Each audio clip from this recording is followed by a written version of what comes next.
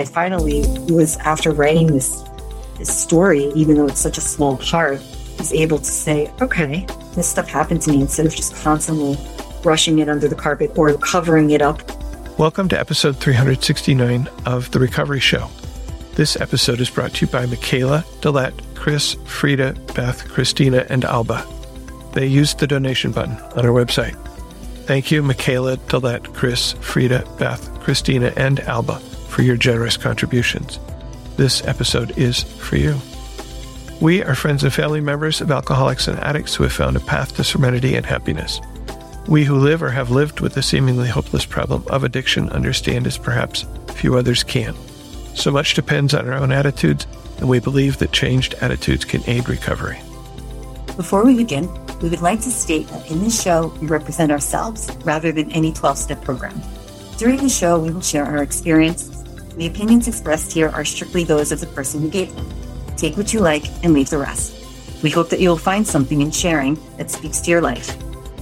My name is Spencer. I'm your host today. Joining me today is Lisa. Welcome, Lisa. Hello. Hi, Spencer. Thank you for having me.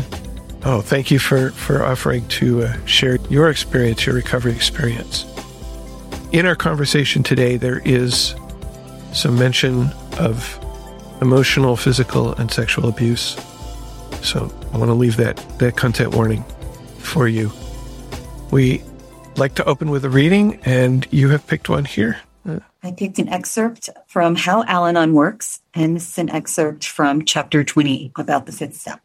My fifth step, when I admitted to God, to myself, and to my sponsor the exact nature of my wrongs, was the most cathartic, the most cleansing experience I had ever had in my life.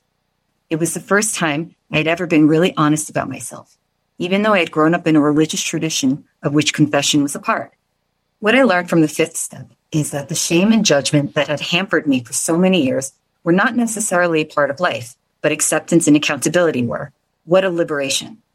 This experience taught me that my defects are the same as my assets, except that they have been exaggerated to the point of obsession. The perfectionism that I had all my life was simply an obsessive desire for excellence. Excellence is wonderful. Perfectionism, not so good. Distrustfulness and cynicism were obsessive forms of self-protection. For a long time, it was appropriate to protect myself. Although I wasn't consciously aware of it, I was very fearful about what had happened to me in the past and what might happen again. But once the past abuse was uncovered and I was able to share what had happened, it lost the power to control me, and I lost the need to keep people at such a great distance. After the fifth step, I thought I was entirely ready to have God remove all of these defects of character. And that is chapter 28 in the second half of the book where there's member shares. Is that right? You wrote to me offering to share some experience, strength, and hope. What you said was you've written a novel titled Slanted and Disenchanted.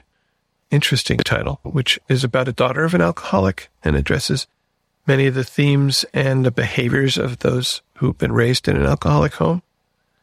Yep, that's exactly it. But we're actually not here to talk about the book, but about your story and how writing that book has helped you to heal. So let's start with a bit of your story. Once again, I want to thank you for having me. And I'm going to start from the beginning.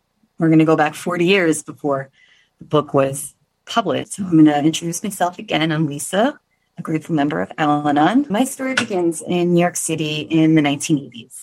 New York in the 80s was like such a tension-filled moment for the city. It felt sort of like an aftermath of the recklessness of the 70s. On my way to school, I'd step on used crack pipes, graphic flyers for pornography.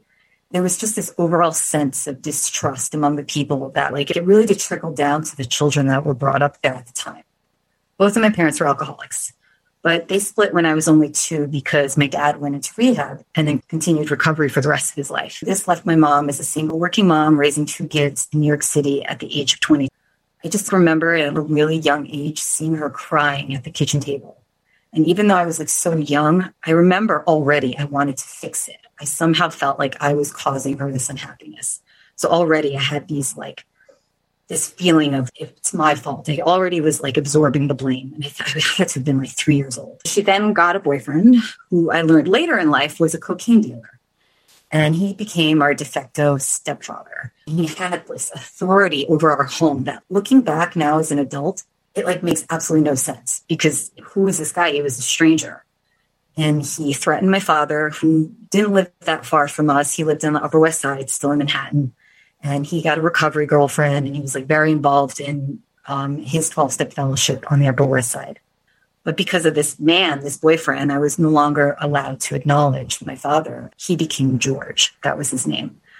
And even to this day, like even referring to my own father, who's now deceased, as dad, it just feels out of place. And it amazes me that like the stranger in our lives could easily manipulate the dynamics of our family. In the first grade, like I have this memory, we had to share with our class what our dads did for a living. And in front of everyone, I said, my dad is a recovering alcoholic, thinking it was totally normal answer because nobody bothered to tell me anything about my real dad. So I had to learn about him later on in life through my own healing, and I had to definitely resolve that. But as a child, I was pulled apart away from him. When my mother was working and I was alone with this fake stepdad, he would lock me in hallway closets. He would take my birthday presents that my grandparents gave me and put them on a high shelf so I could see them but not play with them. Which as a child, it took it as being I was undeserving of like even my own birthday presents. He would throw me in the air where I'd hit the ceiling and drop me on the hardwood floor. And a few times he stripped my clothing off and locked me outside of my apartment, where I had to explain to my senior citizen neighbor that I was a terrible person. I couldn't have been more than 5 years old. And this is New York City. And something could have happened to me. But no one cared. So while I was enduring like this psychological trauma, my brother, who is a year or two older than me, was dealing with the physical abuse involving belts and beatings. And this man, he also put us under this like extreme physical distress where we were forced to do military style training, like push-ups, squats, just exercises that were really challenging for our tiny bodies. But we were afraid of being hit again, so we tried our best with our legs shaking under the pressure to do these exercises. But already at a young age, humiliation was already instilled in my like emotional DNA, guilt, feeling unworthy, just everything before even like the age of 5. Weekends in our apartment were just alcohol and drug fueled, with their friends talking really loud in the living room, ripping lines of cocaine way into the night. And then on several occasions, I was woken up by violent fighting where the cops had been called. And like from my bedroom, I would see the New York City police officers in our living room that was torn apart, like we had been robbed.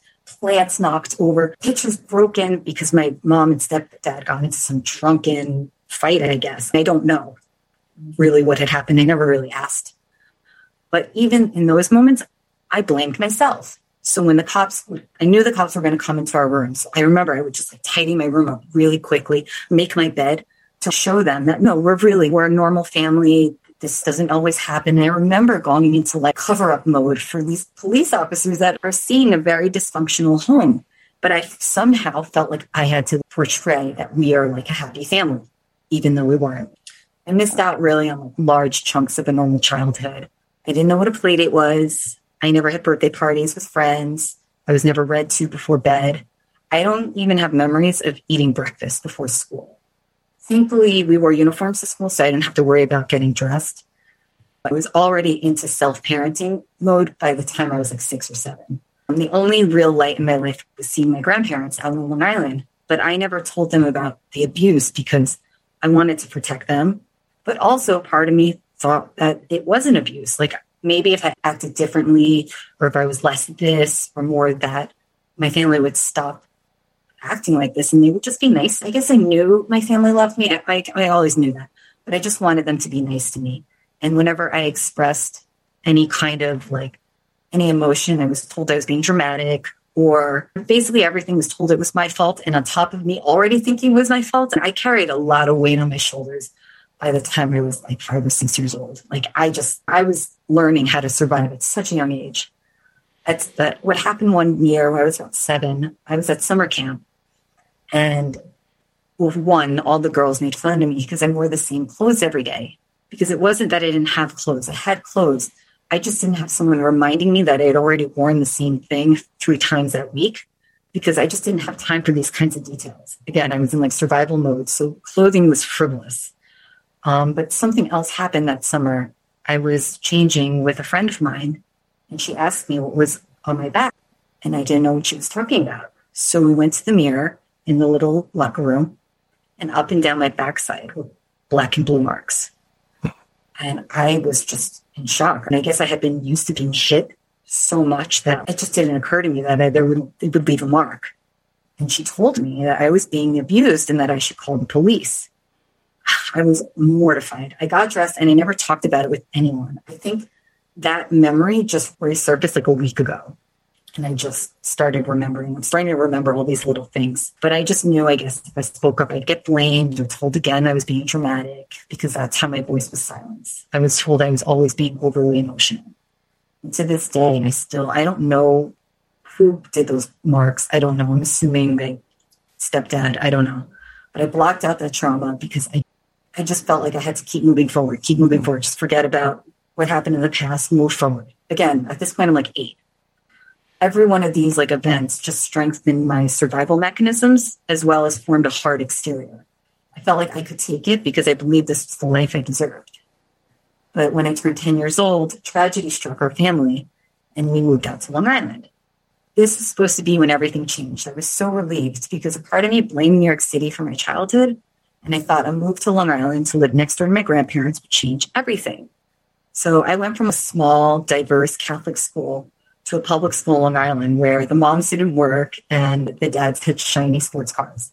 And that first day of school, I remember it felt so hostile. I didn't look like anyone else. All the girls were so polished with their designer clothes, their scrunchies, their expensive haircuts.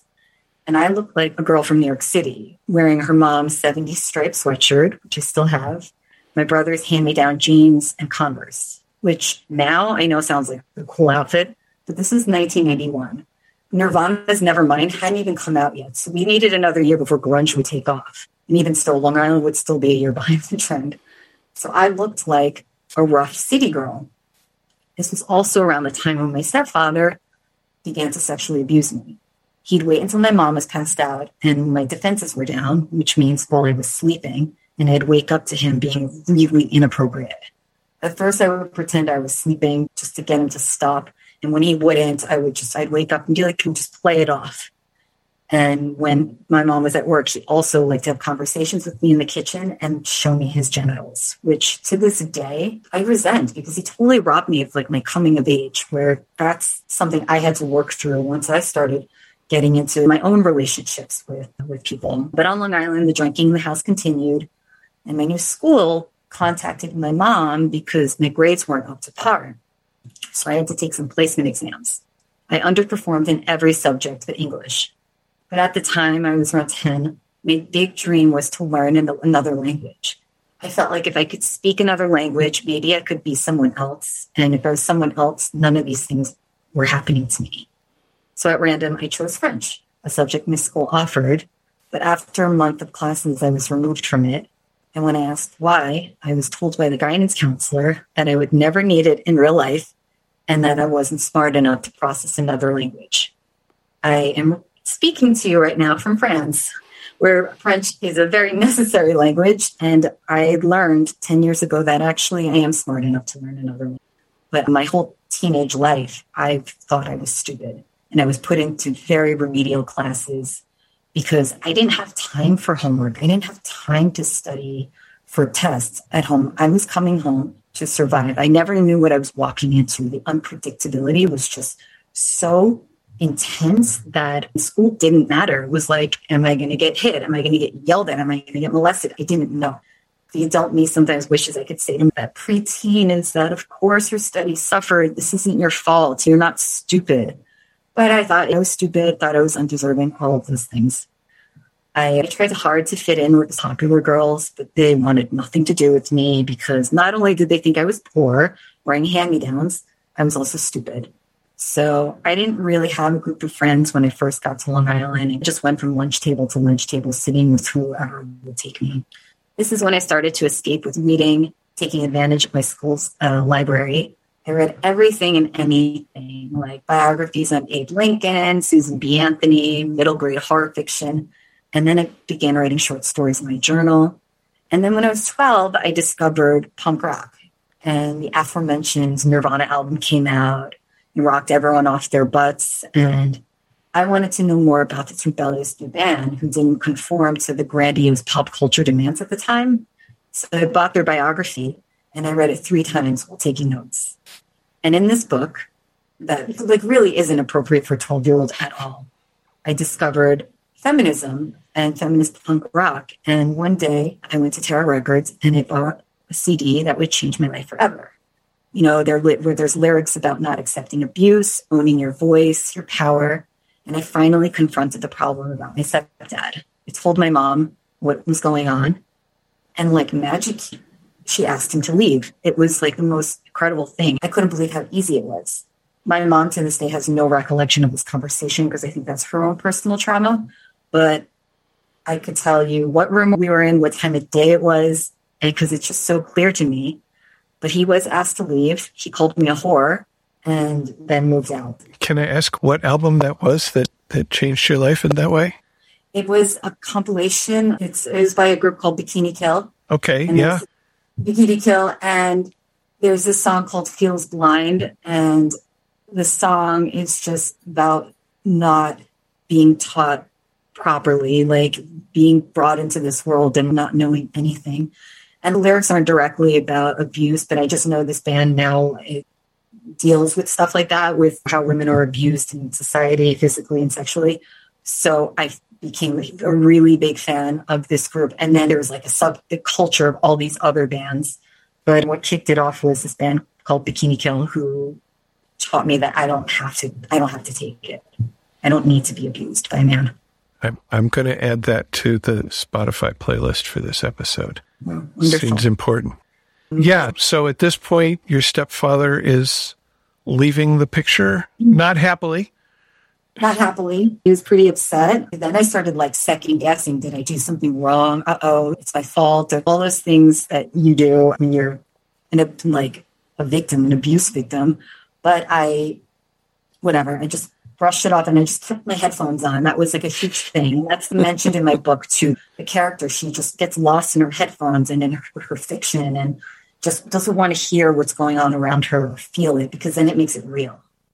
So after he left, their house was calm. I mean, the drinking continued, but everyone just seemed to go their own ways. But what slowly began to happen was my stepdad's abuse was now being replaced by rage and physical abuse by certain members of the family, and at my expense. Mm-hmm. The abuse was enabled and downplayed. And when I pleaded that, no, I don't want to be pushed down the stairs. No, I don't want to be punched in the head. No, I don't want to be beaten on my back. No, I don't think it's normal that I'm hiding in a closet. But I was once again called dramatic and told to deal with it.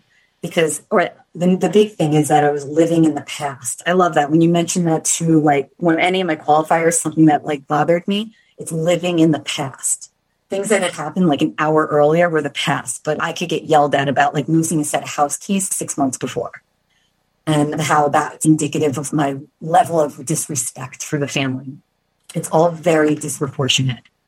But there were good parts in my teen years, great parts in fact. And in fact, I got a job working in the city. I found a niche of indie rock friends and we started bands for fun. We went to see bands. None of us drank or did drugs. And we all had this really nerdy senses of humor. So with them, I could pretend I never experienced trauma, and any physical abuse I was enduring could be avoided as long as I was with them. At home, I believed if I just acted differently, it wouldn't happen. But because I was brainwashed to believe that it was my fault, because I took everything so personally. So when like the addicts would tell me I'm a certain way, well, you're disrespectful or you cause a lot of problems, I would believe it, not realizing it's like this form of, it's total projection. It took me a while. We'll get there. But, you know, I was absorbing this, being like, oh my God, like I'm the reason this is happening. So what I would do is I would stop eating in order to make myself really small, because I thought if I was smaller, they wouldn't see me and then I would be invisible. So that's definitely a conversation for another fellowship I'm a part of. And that's when my perfectionism started kicking into like high gear. I just wanted my life to be so perfect because I had no control over anything outside. I had no control over my family.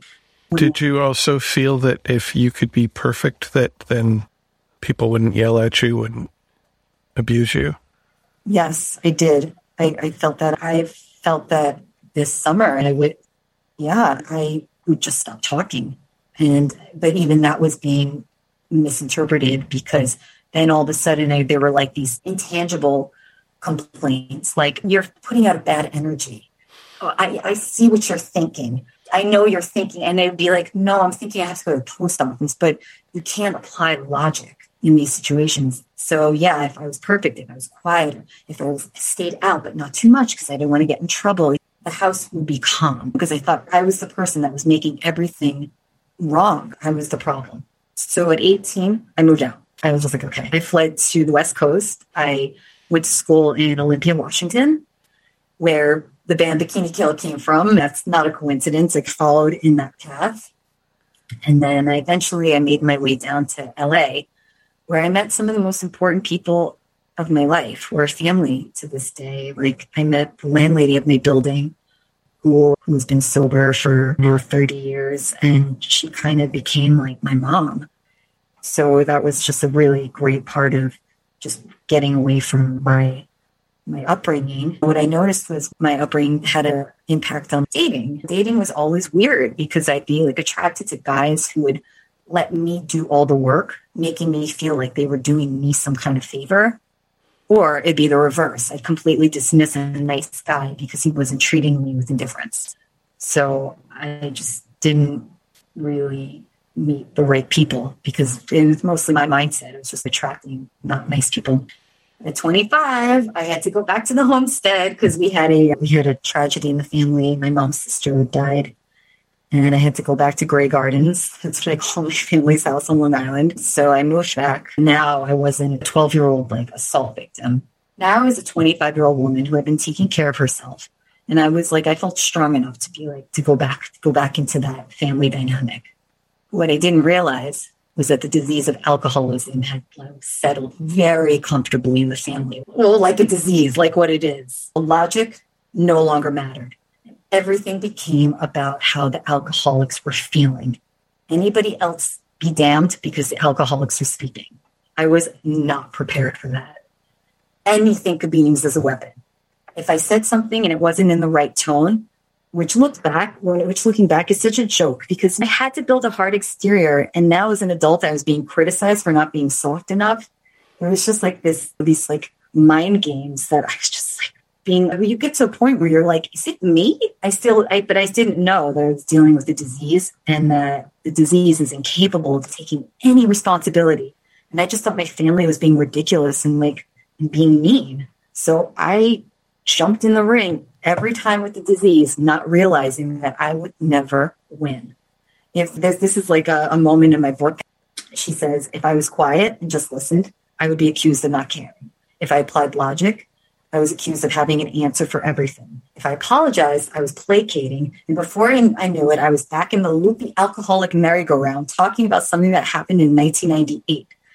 And I just call it the merry-go-round. And it's just so easy to get on it, because it's like, all you have to hear is one word. You were out of control. And then you're just like, what do you mean? You're out of, and you just, and it's nonstop. And it's so hard to get off. It's so hard to get off, because you're just like, yeah, you just keep throwing stuff in. But you did this. No, you did that. Oh, it's so irritating. I think at one point I started literally trying to pull my hair out, because I just was so frustrated. I'm reminded of a metaphor that Father Tom W. uses. Alcoholism is like dancing with a gorilla. And the dance isn't over until the gorilla is done dancing. He has this whole long story about the gorilla. Maybe I'll just go in the cage and vacuum a little bit because it's kind of messy. And then the gorilla wants to dance, and there you are. Yeah, that's pretty much it. And you get followed in other rooms, and you get knocked on the door. You try and close the door. It's scary at times, actually, because because some of their eyes start getting crazy eyes, and you're like, oh no, shoot, But I still didn't know I was dealing with alcoholism again, and I knew, okay, there's some wine going on, and there's some drinking, and I know it's changing perceptions. I knew one of the reasons, but I didn't understand what I was dealing with. Back at home, I'm in my 20s, and the violence continued until I learned that I was allowed to dial 911 without a care of what anyone thought. So once I started defending myself, then the violence stopped, except for one final episode that pushed me to my rock bottom. involving a speeding car, an oncoming truck, my face being spit on, and being blamed for basically all of the diseases in my family. I was like, no. I was 26, and I had enough of hearing what a terrible person I was. So I called up my dad's recovery girlfriend, who had become his recovery wife, and my recovery stepmom, and sadly, his recovery widow. And she was just like, she didn't even want to hear the whole story. She just come over, like, just no questions asked. She knew what I was dealing with at home for years. And I guess she had been waiting for this phone call. So I moved in with her. I slept with my legs hanging off of her love seat with cats sleeping on my head. And I have to tell you, it was glorious. We drank lattes. We listened to Motown on Saturday mornings. It was New York City. It was the summertime. My half-brother was there. And she took me to my very first Al-Anon meeting on the Upper West Side. And I am spiritually indebted to her and forever grateful for her service. I remember being amazed at that first meeting, which kind of became a home meeting for a while. But I remember being amazed at how similar my story was to the other members, and that there was this special language they were all speaking to describe their experiences, and how accepting they were of their past. But what really helped me see things with more clarity was the opening statement where it says that living with an alcoholic is too much for many of us. That right there was when I realized that the disease was bigger than me. Yeah, it says too much for most of us. Yeah, and the rest of us just haven't realized it yet. My experience, yes, living with alcoholism without support of some sort was definitely too much for me. But it took me a long time to figure that out. It does take a while because look at them as the person that they are, not the disease that they're wrestling with. So it's the words that are coming out of their mouth, you think it's them. It's not. These really hurtful things that they don't own any responsibility for. It's amazing. You take it really personally. I still do. But it was just that idea that I, Lisa, could not single-handedly cure the disease of alcoholism through logic and explanations like I had been for so long. So did that make sense right away to you? It did. That actually really did. I did. I was like, okay. It was kind of it's not me.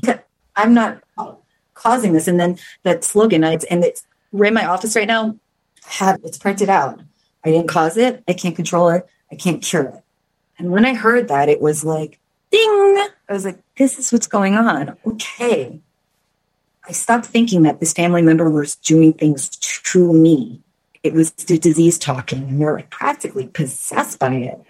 And then I truly believe, I have to believe, that they don't know what they're doing. I really do love my family so much, but recovery has taught me and continues to remind me that no one is to blame, and to just turn the focus around on me, on how I can change, and try not to force solutions. But it's not easy. I spent the summer trying to force solutions. I call it my Al-Anon relapse. I was on that merry-go-round once again. I jumped back on it, and my qualifiers are very threatened by the program. They don't understand that it's not a bash fest. We're not sitting here being and then she did this. It happens when we're frustrated, but trying to explain, and once again, explaining gets me in trouble every time, that, it's about turning the focus back on me. And then I was called self-centered, and then I was like, okay, forget it. But the thing is, the reason why I think alcoholics and Al-Anonics have such personality clashes is that a big trait of an Al-Anonic is perfectionism, which for us in recovery, we acknowledge as self-abuse. But to an alcoholic who carries shame, our perfectionism is seen as trying to show them off. I've been accused so many times of thinking I'm better or smarter. And it makes me laugh because little do they know that this, it's rooted in a kind of self-hatred. I spent my 20s and 30s in full force alpha mode, trying to run away from my childhood by outdoing myself with impressive jobs, world travel, dedicated yoga practice, speaking different languages, learning instruments, reading books that challenge me, just to prove my childhood wrong. I'm not damaged because look at all these things I've done. But I'm still learning, and for me, it's a 1 hour at a time sort of thing. One day at a time, that's too much. But I'm learning, no, it's too much. But I'm learning easy does it, and that's actually the hardest slogan for me to apply in all of my affairs because I don't know how to be easy with myself. I never learned that. And my husband, I married a wonderful man. I didn't fall into my old patterns. I broke the chain. And he's always like, you did something really great. Enjoy the moment. Enjoy, acknowledge it. And I'm just like downplay any kind of accomplishment because I was never celebrated for anything I did. Even my book that came out this summer, I think that's the root of why I went back home. I went back to Grey Gardens and I had a lot of preparation for the book. It wasn't received well by my qualifiers. And it was looked at as, I think I'm better and smarter. And that's far from the truth. If only they knew, but that's not my problem to solve at this point. Right now, I'm just focusing on my recovery and living each day with gratitude. I'm so grateful, and that's my story. Let's talk about not so much about the book, but about why the book and how the book and what the book has meant in your recovery. What inspired you to write it? This is like a higher power thing. I swear by it. It was October 2019. I had gone back to Grey Gardens. I went back to Long Island. It was actually to see my grandmother before she passed away. I still had a very strong relationship with my grandparents. I still protected them from my past. When I was with them, I wanted to hear them speak. They were the wisdom of their lives. Both of my grandparents lived full lives till 92 years old. So I went back to New York, October 2019, and I left my family behind. So I didn't have family obligations, children. It was just me. I felt very free. And I hadn't been in New York in the autumn in 10 years. And autumn, I mean, we have a beautiful autumn here, but autumn in New York to me is just so invigorating. It's so beautiful. It really nourishes my soul so much. So I was there in the fall, spending time with my grandmother. We were doing things like weeding and drinking coffee, and we'd go out to eat. We're Italian. All of a sudden, we were going to get mozzarella, and she goes, "Oh, we have to just stop at a funeral really quick." Oh, I'm like, "Oh my God, Grandma!" She goes, "Oh, I know. Sorry, I forgot to tell you. It's just so Italian. It's typical Italian." So he did stuff like that. But my mom at the time, she was heavily drinking, and my mom lives right next door to them. And there was a heavy alcohol vodka, and that really changes her personality. I had started listening to this album that I was really into. At the time, it was the new Black Keys album, and I just loved it. I love that it's a two-piece band, and I was thinking a lot about this band and how their dynamics would be different if it was a girl in the band. So I just started writing this little story in my head as a coping mechanism to think about something else other than my mom's drinking.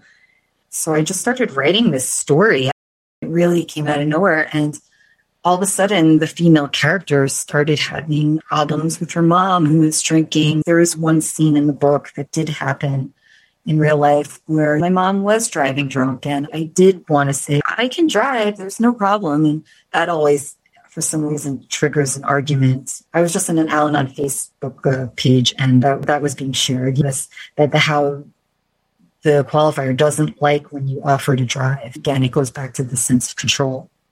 So I started writing the story. I just really didn't overthink it. I just was like letting my fingers do the work, just being like, I don't know what the story, where it's going, what it's really about, but it was about a rock band. And all of a sudden, there's this theme of alcoholism involved. And I just was writing.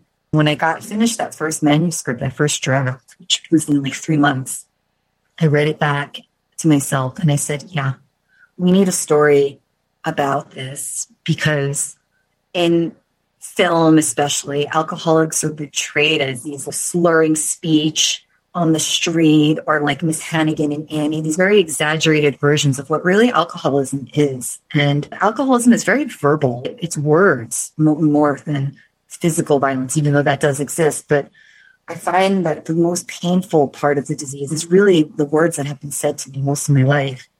And I felt like if I had this response to reading my own manuscript, who could I reach? Maybe there's a girl who's 13 or 14 and she's dealing with this and she doesn't know what she's doing wrong. And maybe she'll find my book and say, oh, This is the disease of alcoholism. Although my character doesn't it's a 3-part series. She's not there at understanding the disease, which that's going to come in book 2, but she's dealing with it and escaping from it and depriving herself of self-care because she thinks it's her fault.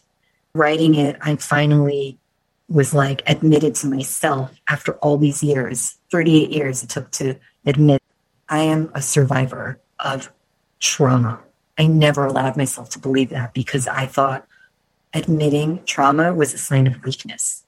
It made me less perfect. And now, after writing the book and really taking my recovery very much more seriously than I had in the past 10 years, I'm finally saying, no, this is what makes me who I am. And this is what makes me a wonderful, caring person. I'm very conscious of the way I treat people, despite what my qualifiers tell me. Mm-hmm. So it was very cathartic in just getting the story out, even if a lot of it was adapted for fiction. Actually, my protagonist is a gentler story than me. I didn't include a lot of parts of my life because I just wanted to keep on the subject of just one form of abuse. And this in the book, it's verbal. I think a couple of things. First, trauma is never our fault. And I think that's a really important message that you're giving there, that trauma is the result of things that were done to you, that happened to you, that you did not invite, that you did not cause. But it's still, in so many contexts, I see people feeling shameful about their trauma and about the effects of it on their lives, and that impedes healing. We're in denial, I think, also. There's a denial, and then there's this idea that people won't like us if they knew what happened to us. Mm-hmm.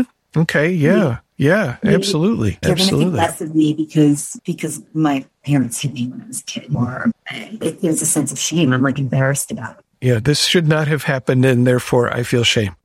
Yes. The other thing that comes to my mind, you said, well, I didn't include everything that happened to me. I feel like, I don't know if it's society or exactly what, we almost in some cases in the media celebrate the extreme examples, which makes those of us who did not reach those extremes feel like, oh, I got nothing to complain about. It wasn't that bad for me. So that feels like a really wise decision on your part, that hopefully somebody can look at that and say, yeah, that does line up with my experience. And if you had included all the other aspects of what happened, that gives that person an out to say, mine's not that bad. I can continue to deal with it on my own. That's exactly it. Yeah. Just this, it's a quiet disease for some people. Yes. It's quiet. It's sneaky. Aggressive, the word we like to use. It's progressive. My wife never got a DUI, never got arrested. We never had the police come to our house. That doesn't mean that I and my children, we're not profoundly affected by her disease. That's exactly it. I chose to not do the flashy version of alcoholism because of that. And what's interesting is that when the first reviews were coming in for the book, I was asked to put a content warning on the book's description to alert readers of like difficult scenes. And because my childhood was like 10 times more horrific than my character, Carla's, it didn't even occur to me that someone from like a loving childhood would feel assaulted by these words. So I was genuinely surprised, but I did put the warning on there now, but I just remember getting that message and I was like, oh, sure, of course. It didn't even occur to me that there is. So I do alert readers. It's just mean words, really. It's just how the character, how it affects her growing into her 20s, because she's looking back on her childhood and how she felt unloved and how she's relating to this person she's in a band with. And that's a very vulnerable situation when you're making music with someone. And I have that problem. When I make music with someone, I was playing with this guy and he's like, you have to look at me sometimes so we know that we're on the right page. And I can't do that. It's too personal. It's too close. And so I address some of those things as well. That's funny that when I'm in an in-person meeting, which will start to happen again for me sometime soon, when I'm sharing and when I'm listening, I'm often looking at the table or at the corner of the room. I'm not looking at the person who is speaking or at the people to whom I'm speaking. I've had to really make a conscious effort to remember, especially when we're in a meeting, there's a newcomer, we're sharing our story very personally with this newcomer, to really look towards that person so that they know that I'm sharing this with them. I'm not sharing it with the table or with my drink. And in the Zoom era, it's even harder, because if I look at you on my screen, what you see is I'm looking down at the table, because you're on the screen of my laptop, which is sitting on the table. If I look at my webcam, then you see me looking at you, but I don't see you. You're off in the corner of my eye. Yes, that's happened. I'm looking at a dot right now. Yeah, I'm looking at this red dot that's glaring at me. But I try to make a practice of that when, I'm not like reading something on the screen or whatever, to try to make a connection with whoever's on the other end of the camera. I don't always succeed. And I don't know where I got off on that tangent, but it is so much of, I think, still putting a little bit of a disconnect, because I don't always feel comfortable with connection, but I feel a lot more comfortable with it than I used to. So that's a good thing. Yeah, I think we're all pretty conditioned now. But yeah, those first few Zoom meetings, I have to tell you, I'm new to the Zoom meetings as of a month ago, because I was going to Al-Anon here in France. There was only one meeting a week. I'm like outside of Paris, so I'm about an hour, like kind of in the countryside. But there was one meeting at a nearby hospital, and it was right next door. So there was AA were in one room, Al-Anon in another room. And it was usually a husband and a wife. They drive together and they go into separate rooms. But the meetings were in French, and I understood everything. I was able to share, but for some reason, it just didn't feel like I was getting much from the program in the second language. I didn't enjoy it that much. I don't even know how to say qualifier in French. I tried to explain that word, and they were like, huh? And I was like, oh, okay. However, the Serenity Prayer sounds exactly the same to my ear in French. So then COVID happened, and I got to tell you, I thought I was like cured. I know, like, we go through these moments where I don't need Al-Anon anymore. I'm like far from the problem. Everything's fine. And so after when COVID hit, I jumped off for a while. And then the summer happened where my qualifiers are retired now, and their family members who have deceased, who are controlling, I use that word very lightly, the situation, managing it, where it's just a free-for-all. It's like a booze fest, where it's like there's no logic. I walked into that situation this summer completely unaware of what I was walking into. I was blindsided. Like when I came back at the end of the summer, I was shaking. I was shaking by what I had experienced. I couldn't, it's like end-stage alcoholism at this point, because there are some health problems. But I was like, how am I going to do? What am I going to do? And then I called my recovery stepmom, and she's, go to a meeting in LA. You can go wherever you want. They're all on Zoom now. And I'm like, oh. And so I jumped back in. I took a break in my recovery again because I thought I was fine. So I've been in and out of the room since 2007. When I lived in Paris, I was going to meetings frequently in Paris, and they were English-speaking meetings, and those were great. But then once we came out here, it was just that one meeting a week. And then I definitely took a year off. But now it's Zoom. But yeah, there is that connection missing, because there are like some people that I really want to talk to, and like they know someone else. And when the meetings start, I go to this one meeting, there's 500 of us in the room. And there are some people I really want to talk to because I enjoy their shares and I like something about them. And then the chat's turned off. So I'm like, I'm trying to talk over 40 people talking over each other in the before the meeting starts. So yeah, if it was in person, I'd walk over and be like, hi, person, I really enjoy what you share. I'd love to give you my phone number. But there is the moment. So what are you doing after the meeting? You want to take a walk? I'll walk you to the subway or something like I used to. Yeah, that is a disadvantage of the online meeting, is you don't get the person-to-person connection before and after. Yeah. Yeah, one of my meetings, we do fellowship afterwards for about 20 minutes, but I just feel like everyone everyone knows each other so well. And I don't know, I'm so meek. I'm always like, hi. And then everyone's talking over each other. And so I challenge myself with these big meetings to find my voice. And I force myself to share, even though I don't like to. My voice wavers in and out. I'm shaking. My heart's racing. I'm speaking really fast because I'm just challenging myself. But I belong to smaller meetings with a few women, and I love those. Those make me feel just happy. And we do have choices now, which is wonderful. Coming back around to the book and the writing experience, I know you said that you had learned a lot about yourself writing it, at least some. What came out for you in the writing process? Because I think in your original email to me, you talked about the writing being healing in some ways. I think writing it and then rereading it and then rereading it and rereading it, I identified so much with this character that I created. And what I learned about myself is that I'm like a survivor of trauma and abuse. And like I had said earlier, I shied away from acknowledging that. Not that, yes, it does make up who I am. It does. And I finally was, after writing this story, even though it's such a small part, was able to say, okay, this stuff happened to me, instead of just constantly brushing it under the carpet or covering it up with a new goal. Like, I'm going to learn Italian now, so I don't have to deal with like my past. Now I still want to learn Italian, but like the reasons are a little more healthy. It's not to hide behind another skill. And that's what I was doing, just piling up skills to like prove that I am like a stable person. Where I can be like, you know what, sometimes I'm not always that stable. Sometimes I don't need to get every single thing done during the day. And I'm learning that through my character, and she has that perfectionism bone. And together, me and her are working through this problem together, because I'm writing the book too. And her perfectionism is coming out big time because she's now in her 20s, her mid-20s.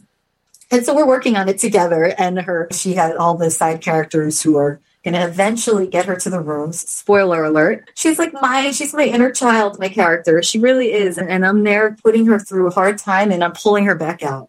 That's cool.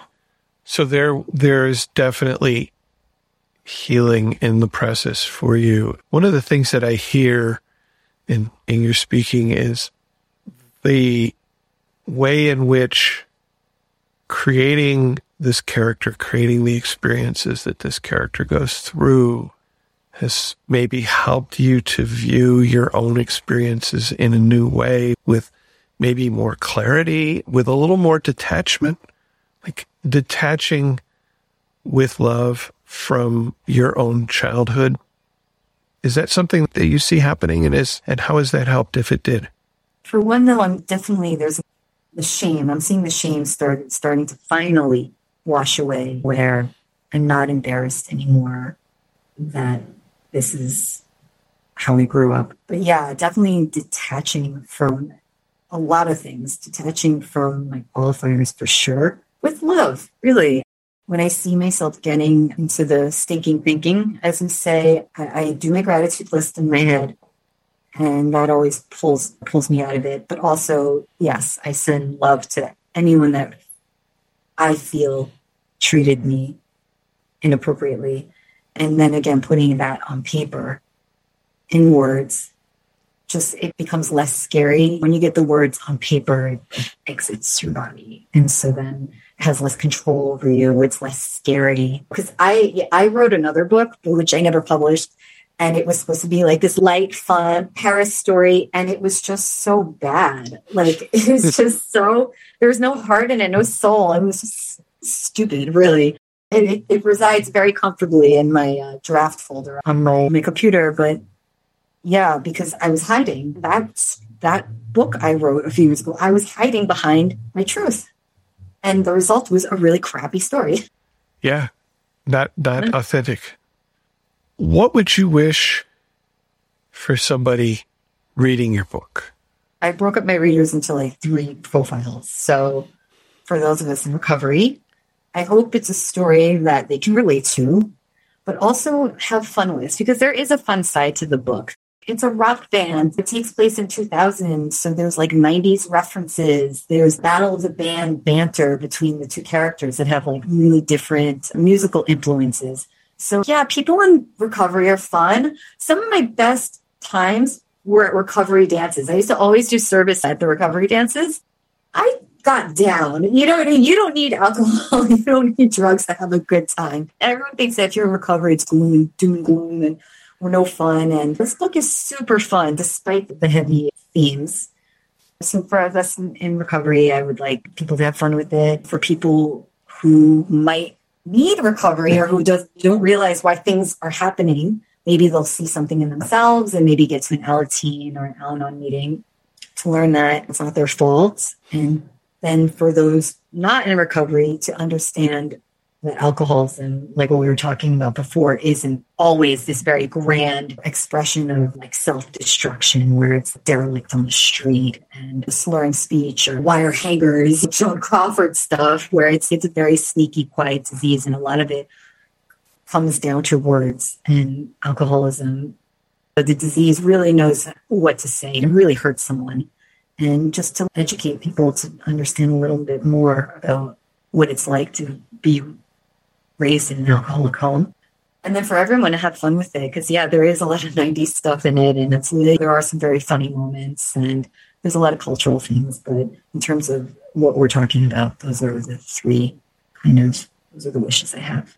I will, of course, put a link to the book in the show notes, which will be at therecovery.show/369, so that if somebody's interested, they can go buy it. Which is not why we're here, but, it also kind of is. I know you're not here to push your book. You've made that very clear. But at the same time, I know that somebody's listening right now for whom this book could really touch them. Yeah, I hope so. And with my book, my name, I'm totally reachable. That if anyone ever wants to reach out to me, I definitely talk with some girls about recovery things on social media through direct messaging, of course. But I'm around. We're family in recovery, so that's also what I want to include. Thank you for that. And we're closing with a reminder on the theme of perfection that we strive for progress, not perfection, both in our lives and in the podcast. After a short break, we will continue with Our Lives in Recovery, where we talk about how recovery works in our daily lives. And as I do, I asked you to pick some music. So why don't you talk about one of the songs that you picked? Okay, so the first song I picked was a song called All These Things That I Have Done by The Killers. I refer to this as my Al-Anon anthem. Let's roll the credits song, if you will. There was a movie about my life, like it would end on this song. Because the lyrics feel almost customized for an overachieving Al-Anonic such as myself. Everything in the lyrics, they talk about wanting to let go, fighting a direction to perfection, reaching out for help. And then the song ends with a chant, I've got soul, but I'm not a soldier. Over and over. And it's like really, I run to this song and I'm like, oh, this is my song. And it hits so many Al-Anon themes that I kind of wonder if someone in the group is in the program, because it's like kind of an Al-Anon theme song.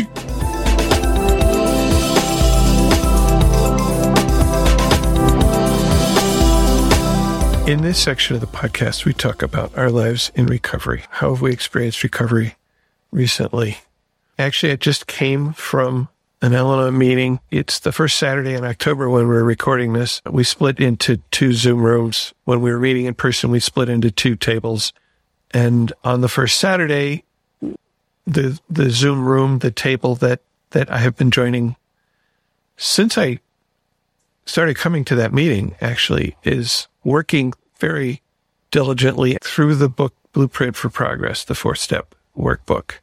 We're currently almost to the end of the book, but we're in this section where you're asked to look back at each of the individual chapters and what you learned about yourself. The topic this morning was commitment. I looked back in the book, which I had filled that in like 2012.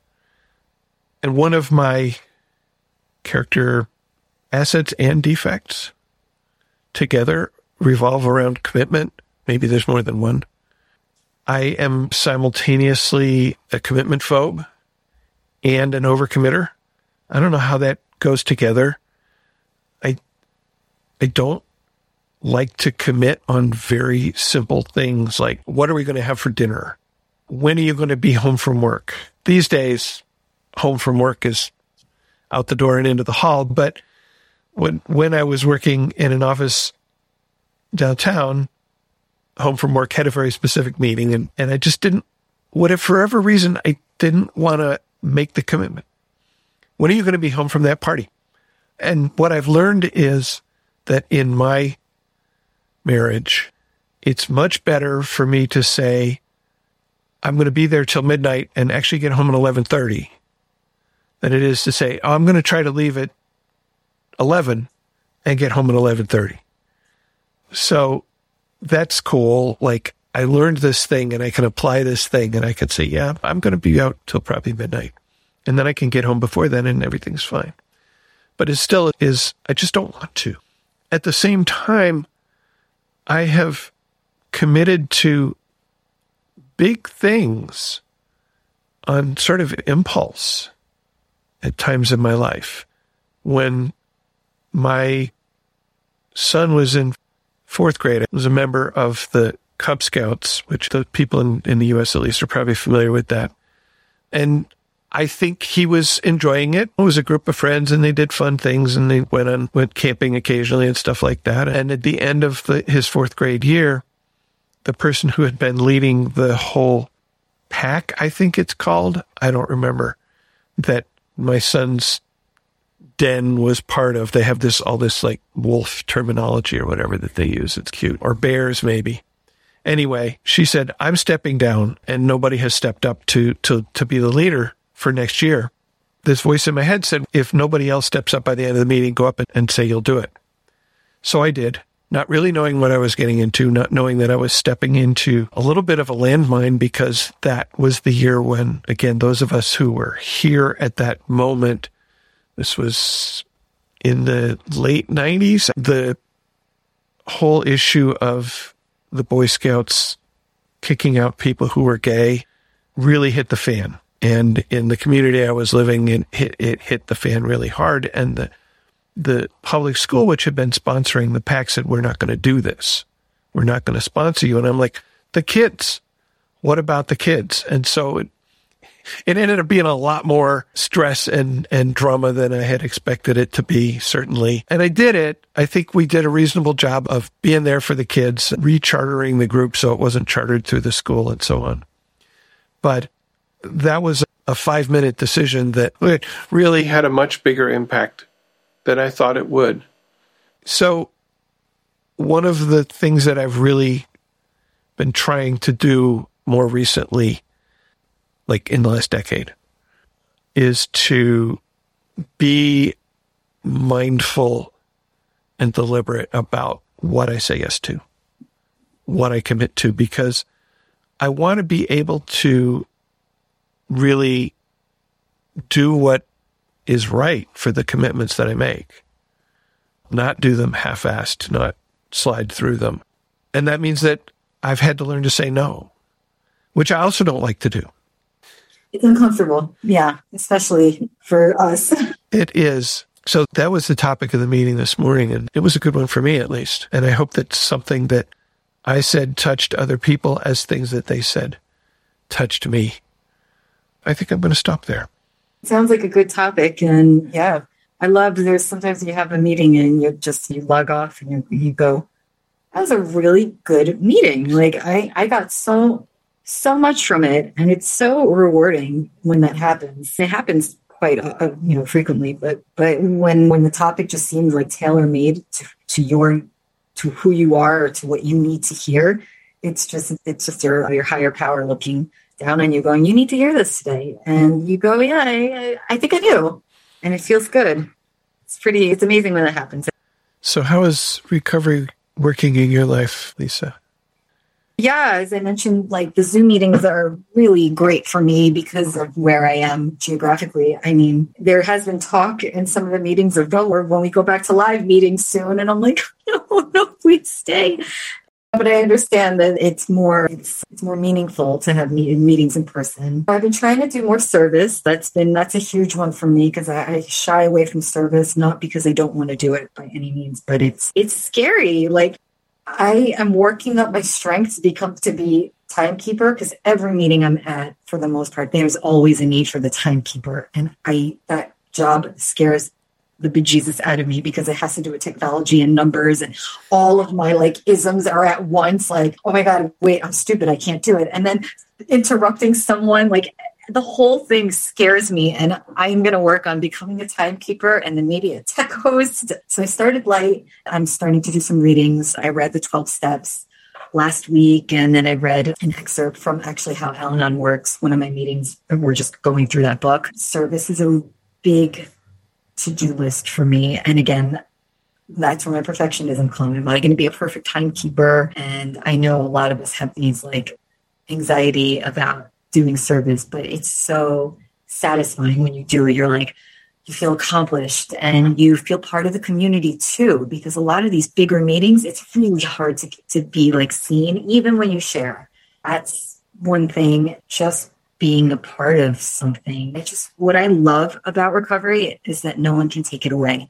I love that because I did have one of my qualifiers on the phone last week because it was my son's birthday, and I'm not trying to get children involved in this, but I was told I was doing bad things. I was told all these things. And I said to this person, I said, you know what? I'm just going to turn this over to God at this point. We're not going to see eye to eye. I'm very sorry. I said, I'm going to apologize for forcing solutions. I did try to force solutions. And that went over the person's head, as I knew it would. The person was like, why did you do that? I'm in complete shock. You were out of control. And I'm going to say I wasn't. I really approached what I saw to be very unhealthy behavior. And I think a very fair and sober way. But again, we're talking with disease.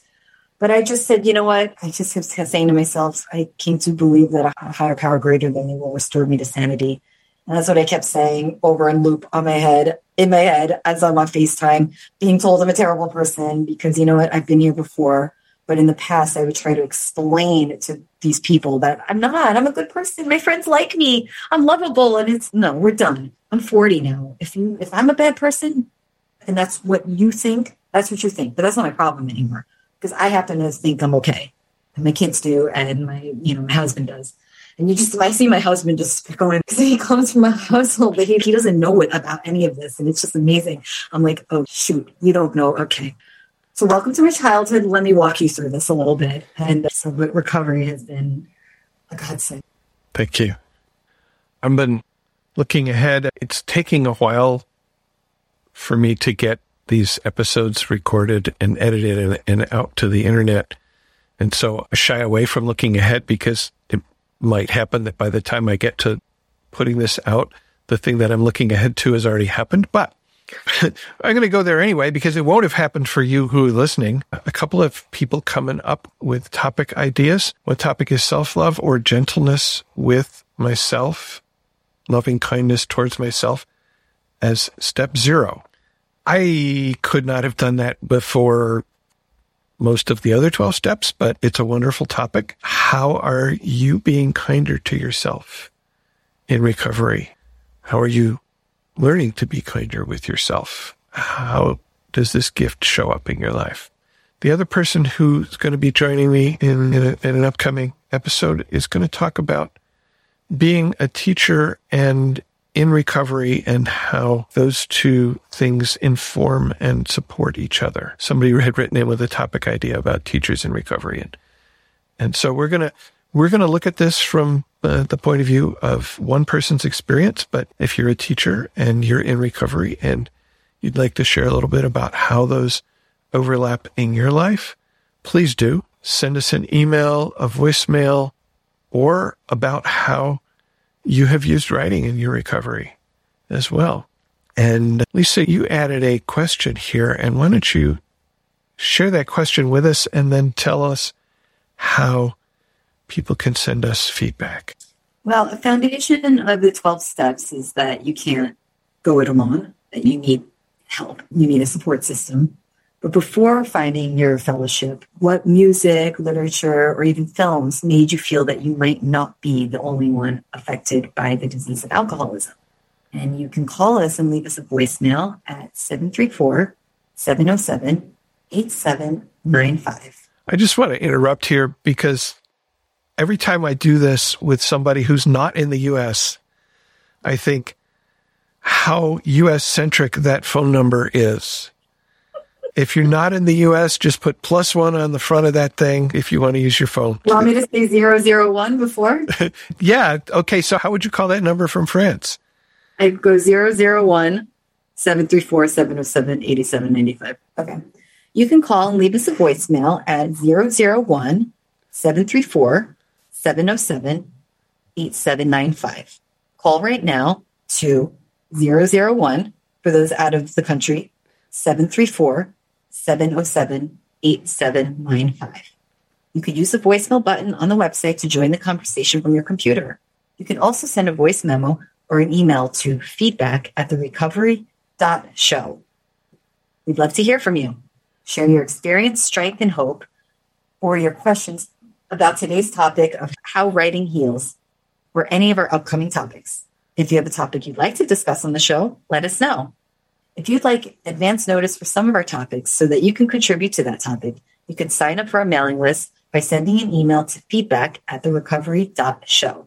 Put email in the subject line to make it easier to spot. And our website, as you probably have guessed, is therecovery.show. The Recovery, all one word. We have all the information about the show, including notes for each episode, primarily including notes for each episode. This will be at therecovery.show/369. We have links to the literature that we read from, in this case, also a link to Lisa's novel, videos for the music we chose, videos for the music that Lisa chose in this case. And there's also some links to other recovery podcasts and websites that we like. What is your second song?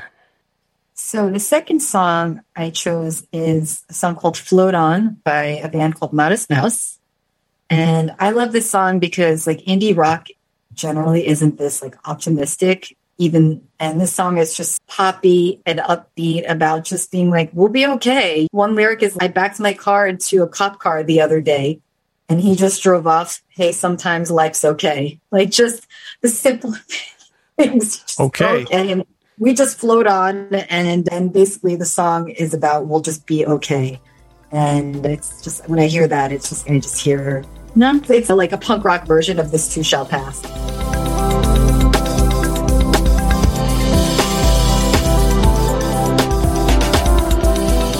Now it's time to hear from you.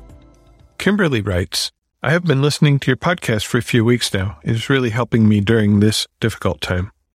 My husband is an alcoholic. He has struggled with it for about 30 years. He quits for months at a time, but when he starts back, it is always in secret. He lies constantly when he is actively drinking. That being said, how do I let go of control and keep the kids safe? We have 7 and 9-year-old boys. I do not want him to drink and drive with our boys. He tosses judgment when he's drinking and thinks he's fine to drive. I appreciate any insight you can offer. Kimberly. This is a case where I think you have to set some clear boundaries and be willing to enforce them. And if that means not letting him drive the kids anywhere, which means that then you have to drive the kids everywhere, I think for their safety, that might be what you're going to have to do. I faced that same question. I don't think I had a really good answer to it, but one of them was definitely taking it upon myself as much as possible to be the one driving when the kids needed to go places. Best I can give you right now, I think. Desiree writes, Good afternoon, Spencer. Before I start, I want to share some acronyms that have recently crossed my path. FOG. Do I feel or am I experiencing fear, obligation, guilt?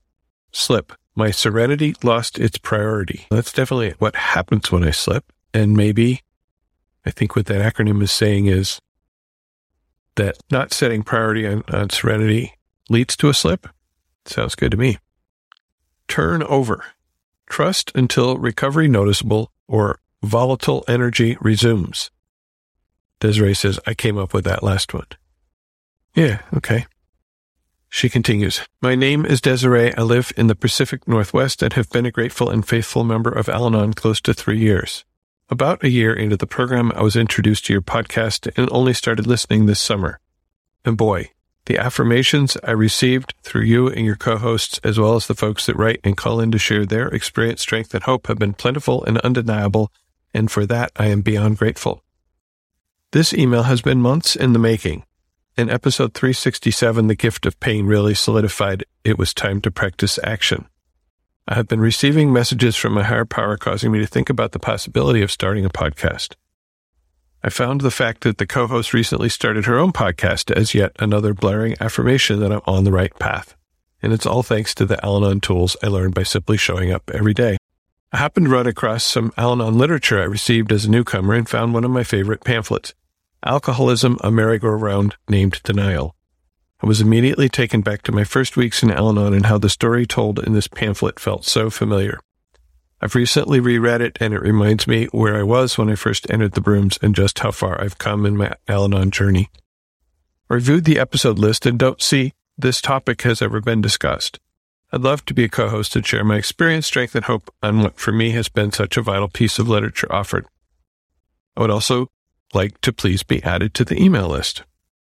Lastly, I want to thank you for being of service and providing a safe space for recovery and spiritual growth. I consider your podcast a meeting between meetings and have found it a vital tool in my Al-Anon program. I look forward to hearing from you soon. Take care, Desiree." So topic. I'm sure we've talked about denial, but not about that particular piece of literature. I think that would make a good episode, so I will be in touch shortly. Nancy left a voicemail. Hi there, Spencer. My name is Nancy, and I have been a very grateful member of Al-Anon for over 25 years. I have also spent most of my life in Greenwich, Connecticut, like Eric, and now live most of the time in Florida. I started listening to your podcasts in the past 6 months and find them such an incredible addition to my meetings and have gained so much from listening to so many different topics. I am the only member of my family who goes to Al-Anon, and that has always been the case. My adult son is my qualifier. He started drinking as a young teenager, and we did the usual threatening, punishing, yelling, totally lost as to how to deal with this. He went off to college against my will, and we ended up taking him out his sophomore year, put him in an Outward Bound program, and when that didn't do anything, threw him out of the house. He did end up in rehab a few times and ultimately found AA and was sober for 27 years. But as they often say, you drop one addiction and pick up another. He had many isms of the disease, and unbeknownst to his wife of 18 years, his family and friends, he was a sex addict, and keeping that a secret for so many years brought on severe depression and anxiety. And in the past 3 years, he was in and out of about 13 treatment facilities, lost his marriage, job, and reason to really exist, thinking about suicide several times. During this time, he relapsed, which almost shocked me more than the other issues, because I used to say to people, when asked if he was drinking again, absolutely not. His sobriety is foremost on his mind. Today, I am very grateful to say that because of his program, therapy, much hard work, and most of all his higher power, he is living on his own, has a job, and sees his children. I listen to your podcast every day when I walk. So many of them really touched me.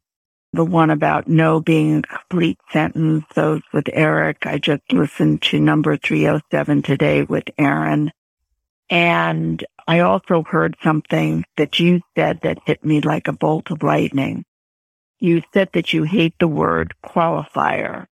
You refer to your qualifier as your loved one, and I had never heard that before. And I called my son and made an amends for all those years of calling him my qualifier.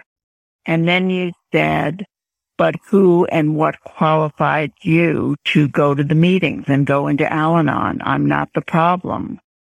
And then you learned that your anger and your rage, and I just wanted to say that I understand what qualified us to be in the meetings and be in the rooms, and needed to hear that from you as well. I'm very grateful that there's a program such as Al-Anon. There's honesty, integrity, openness in the rooms. There's a program such as yours, thank God, that people like myself can listen to as often as I like. I came into Al-Anon crawling and crying like so many others, not thinking I was going to make it, but little by little, working the steps, journaling, praying, being more educated.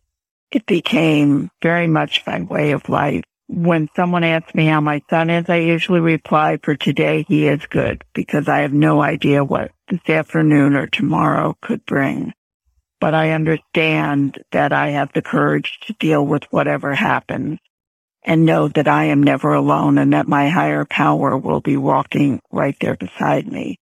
So thank you, thank you, thank you. I am forever grateful to have you and your podcast in my life, as well as the program. And having had this spiritual awakening is about the best thing that could have ever happened. Thanks, Spencer. Thank you, Nancy. Jessica wrote, "Good evening. I have been listening for a little over a year now, and your podcast has been a wonderful resource, keeping me sane and a great tool in my recovery. There are days I am doing great, but then my anger, resentment, sadness kick in. I try to go for a walk and listen to your podcast. I am still so new to all of this, but I am trying. Thank you for your shows." Topic idea.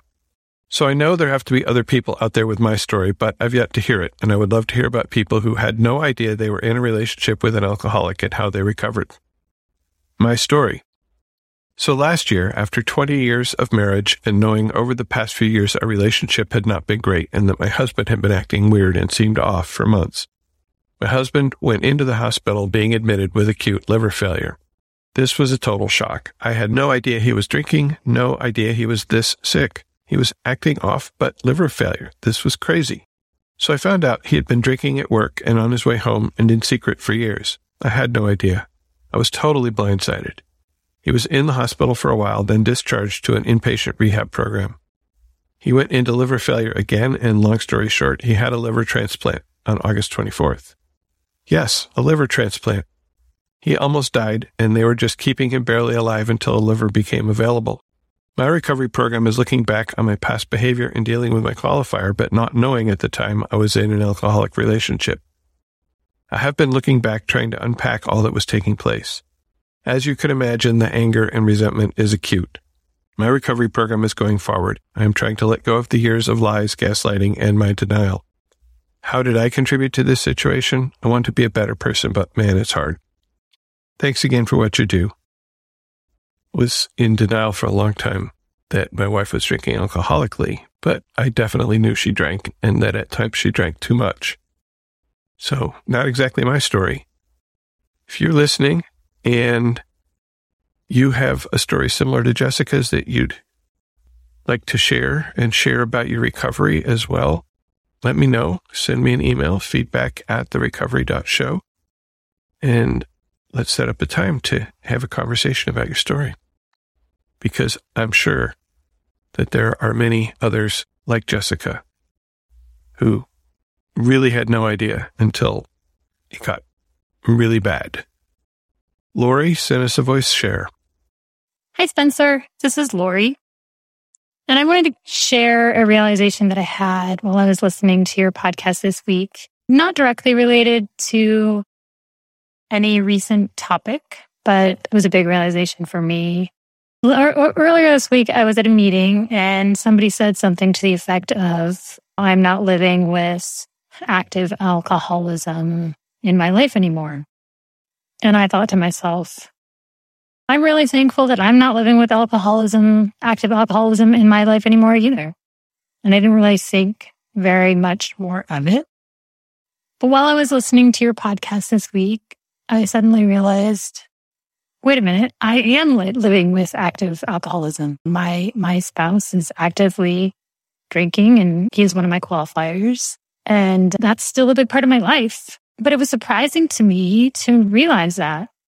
And it was even more surprising as I thought about it to realize that this was a surprise to me, that I was working under this idea, this feeling that I don't have active alcoholism in my life anymore. And I think this sort of speaks to two things. One is how deep the denial can be around alcoholism. And it's really, really powerful and really, really hard to overcome. And obviously, I have not overcome that entirely. But also, it really speaks to how powerful the program is in terms of focusing on myself. And I have made so many really positive changes in my life that although I'm still living with active alcoholism, my life is very different than it was a year ago before I started my recovery journey.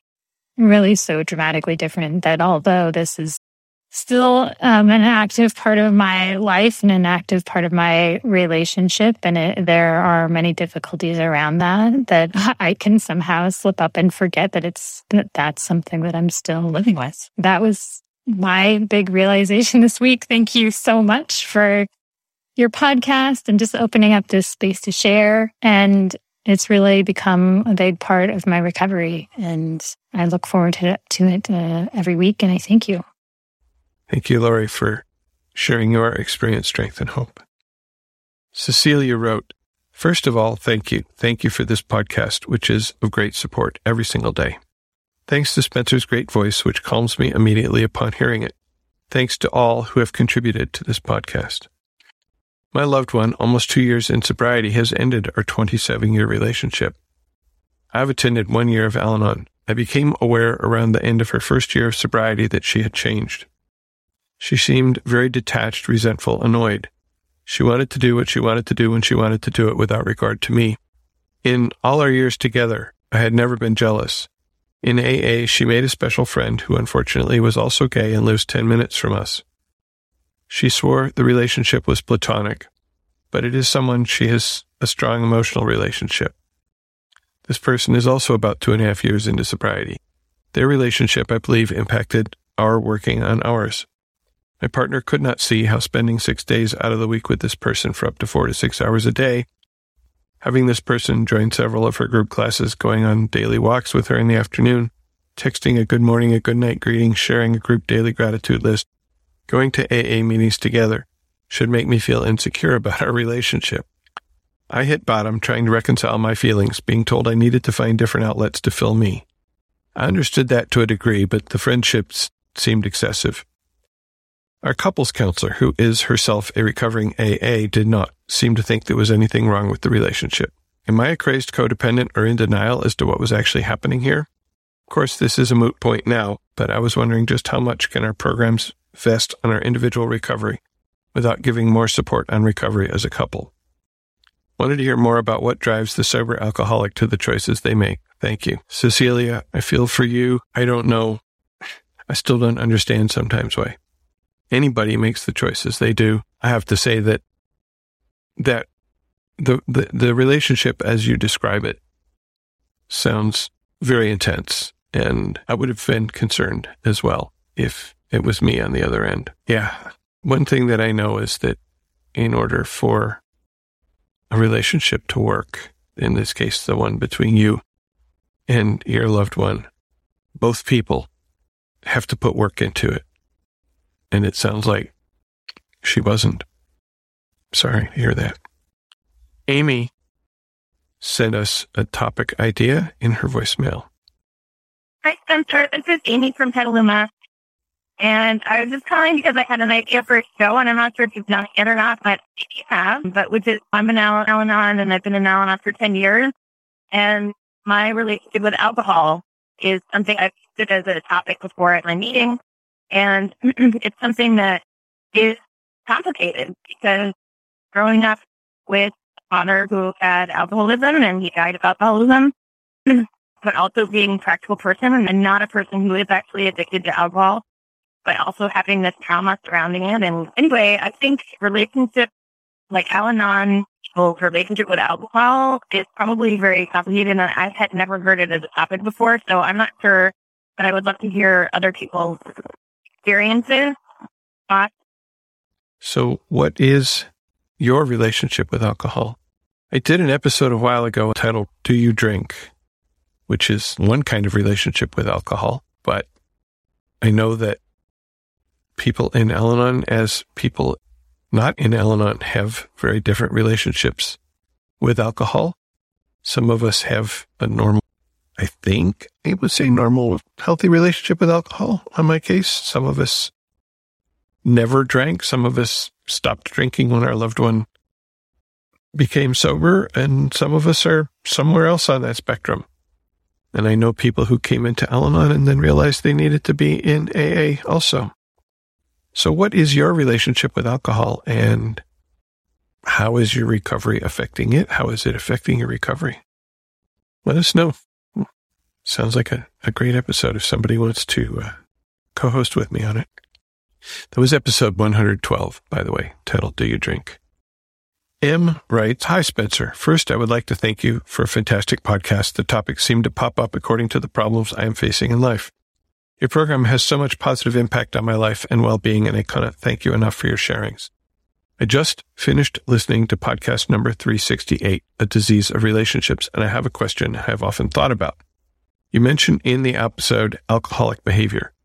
Can you define or tell us a bit more about what alcoholic behavior is? I Googled the term and read the big book to get answers, but would appreciate if you could tell us more about what alcoholic behavior is. I often struggle with seeing what behavior is alcoholic and what could be related to other illnesses such as borderline personality. Many thanks for everything and wish you all the best. Kind regards, M. Okay, I'm not a doctor. I'm not a psychiatrist, psychologist, whatever. So I do not have a formal medical definition of alcoholic behavior. In general, for me, there are characteristics that I have come to understand as being maybe common to alcoholics and addicts. And I've heard this also from recovering AAs, some of these as well.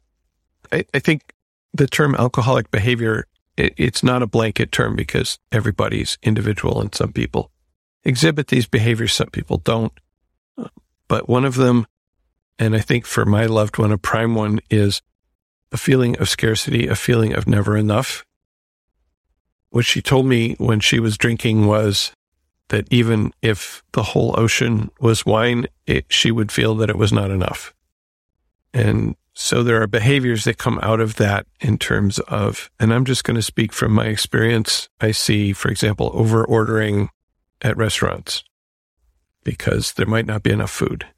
There's also, as an earlier correspondent wrote, this I want what I want and I want it now kind of syndrome. Like I said, I don't have a precise definition, and I don't even remember exactly what we were referring to in that episode when we said that. But I'd bring it up in a meeting and say, I wonder, I've heard this term alcoholic behavior, I don't know what it means. And you probably get 20 different descriptions of what constitutes alcoholic behavior. Yeah. Oh, another one that I've heard, again, from AAs talking about a sense of drama, that everything is drama. When something minor bad happens, it's a catastrophe, that sort of thing. And that's another one that I've observed from time to time. So there's a bunch of characteristics that some of us label alcoholic behavior. I don't think we necessarily mean that in a clinical way. It's a good question. Pat left us a voicemail.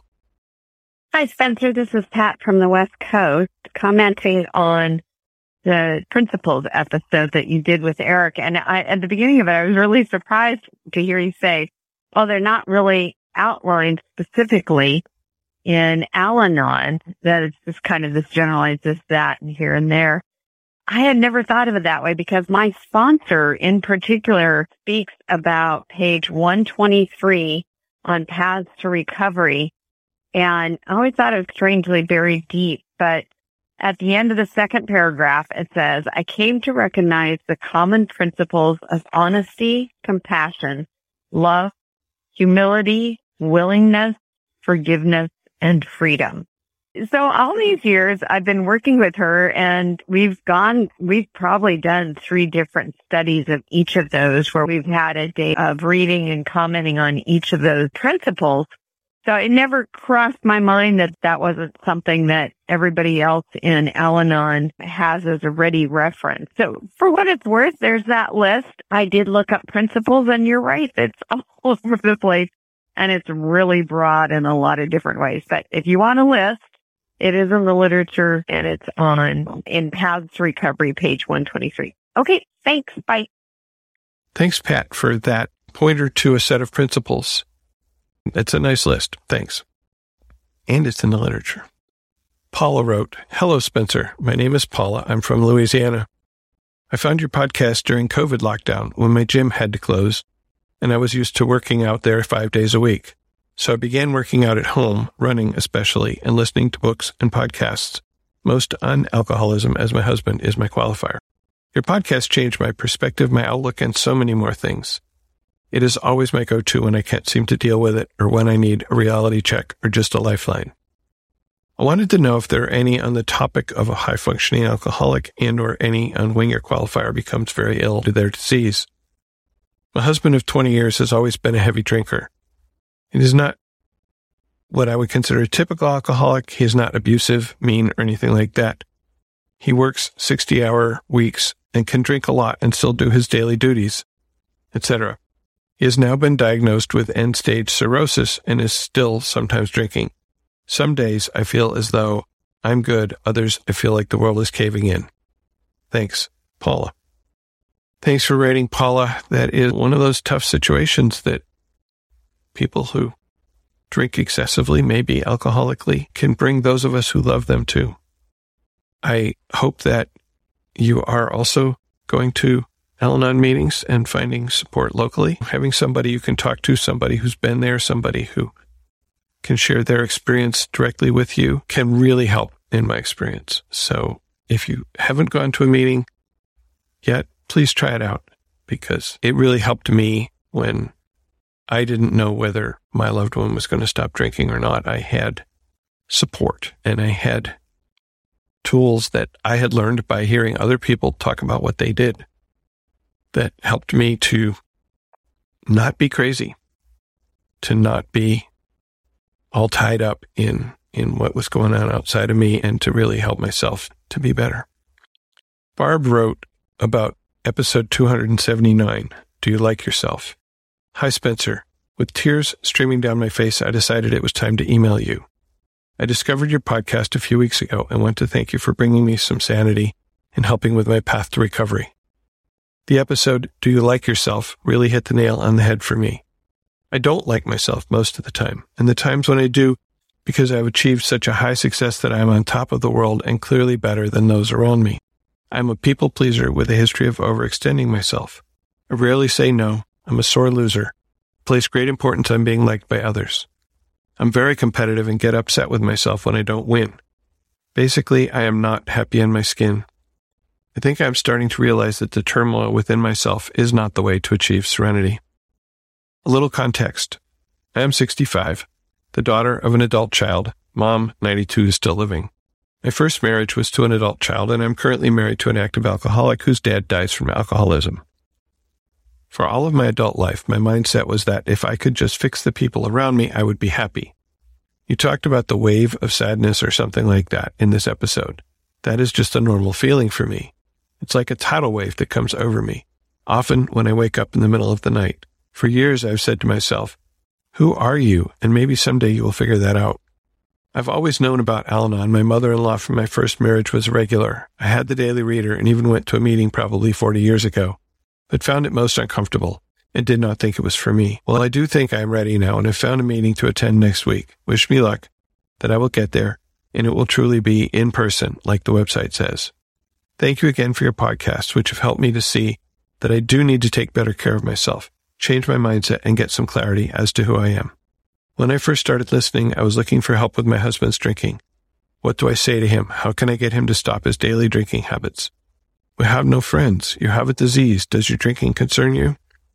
But after listening to a few podcasts, I realized it was not about him, it's about me. I guess that is part of my first step of surrendering, and I thank you for getting me here. So thank you, Spencer. If you have suggestions for specific episodes for us newbies that I should listen to, I would appreciate you sending those along.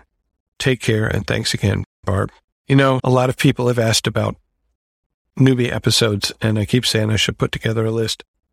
And I don't really have a list. I would suggest any of the episodes on step 1, which I'm sure there are more than one of. Powerlessness. There's that episode, What is Al-Anon, is episode 10. And as you heard me suggest to somebody else, I really encourage finding a meeting that resonates with you and attending regularly, making friends there, finding people that you can talk to who understand your experience and can share their own. Because I think that is really the miracle of the program. That is the core of the program is one of us talking to another, as they say in the big book, one alcoholic talking to another, one Al-Anonic talking to another. Art writes, "Hi, Spencer and Megan, and all the other hosts. Just wanted to join the list of many people who email you to express gratitude for your podcast. I have been a member of Al-Anon for a little under 4 years. It had an incredibly positive impact on my life. It has exposed and opened me up to many different opportunities of growth and recovery, this podcast being one of them. Specific to this episode on relationships, I thoroughly enjoy the warmth and respect you show each other as co-hosts and us as listeners. I always walk away from listening with something to contemplate and integrate into my journey. Take care, Art." Thank you so much, Art. And thank you, Megan. And I guess I try to show warmth and respect, and I'm glad that actually comes through. Lisa, I want to thank you so much for coming on the podcast, for sharing your experience, strength, and hope, and your book with us. Thank you so much, Spencer, for having me. This was wonderful. And what is the last song that you picked? The last song is a very special artist for me. I chose This Is the Thing by Sufjan Stevens. As I said, he's very special to me because I consider him a recovery brother in a way. Not that I know him at all, but I know we share similar experiences with the family disease of alcoholism. Listening to him makes me feel less alone. And when I was coming up with my third song, I was going to choose a song off his album, Carrie and Lowell, which is about most of it, not all of it, but it's his emotional response to losing his alcoholic mother. But I wanted to add something off his newly released album, A Beginner's Mind, that takes on a lighter tone, but still fits into our Al-Anon themes. So in this song, This Is the Thing, there's this great line that it says, "Hysteria grows where it was invited." Mm-hmm. And for me, that just is so perfect because I have invited hysteria so many times trying to reason with an alcoholic. And that this line is a more poetic way of saying zip the lip. I can apply Al-Anon to anything. I'm like, this is zip the lip, but in a prettier way. But he's so special to me, this artist, and I love him very much. And so I could have not included him in the lineup. He has so many songs that I could have added. The themes of our program is resonant in a lot of his music. But this is his new album, so I figured I'd pick something off his album.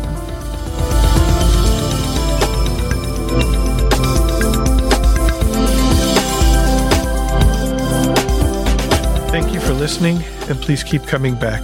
Whatever your problems, there are those among us who have had them too. If we did not talk about a problem you are facing today, feel free to contact us so we can talk about it in a future episode.